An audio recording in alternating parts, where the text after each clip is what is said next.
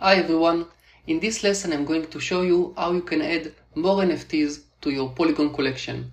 So I've opened two OpenSea windows, and I'm now going to go to my profile image in the first window and then click on my collections. Then I'm going to click on this image of my collection, scroll down and click on the NFT inside this collection. Great. So now in the second window, again, I'm going to my profile image, my collection. Then I'm going to click on the image inside to go inside. Then I will just click on the add item button above. And then I'm going to click on the image here and just upload the new image. Great. So now I'm going to the first window. I will copy the title and just change it inside the second window to number 2, because this is the second image in the collection. I will not put anything inside external link. I'm going to put something inside the description. Let's just copy paste the description from the first NFT. And I'm going to scroll down. As you can see, the collection is associated to this listing by default. I'm not going to add properties, level stats, nothing. I'm going to do it exactly the same as I did it for the first NFT.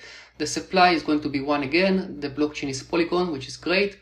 No freeze metadata because I don't want to pay the additional gas fees. And I'm just going to click on the create.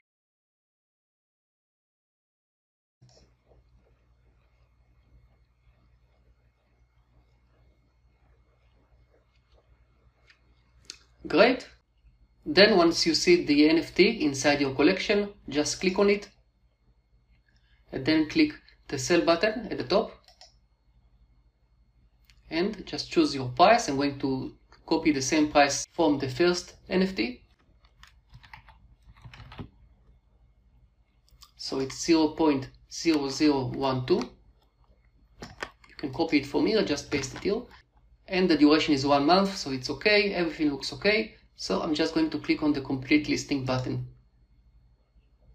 and click sign. Make sure that you are connected with your Polygon Matic network.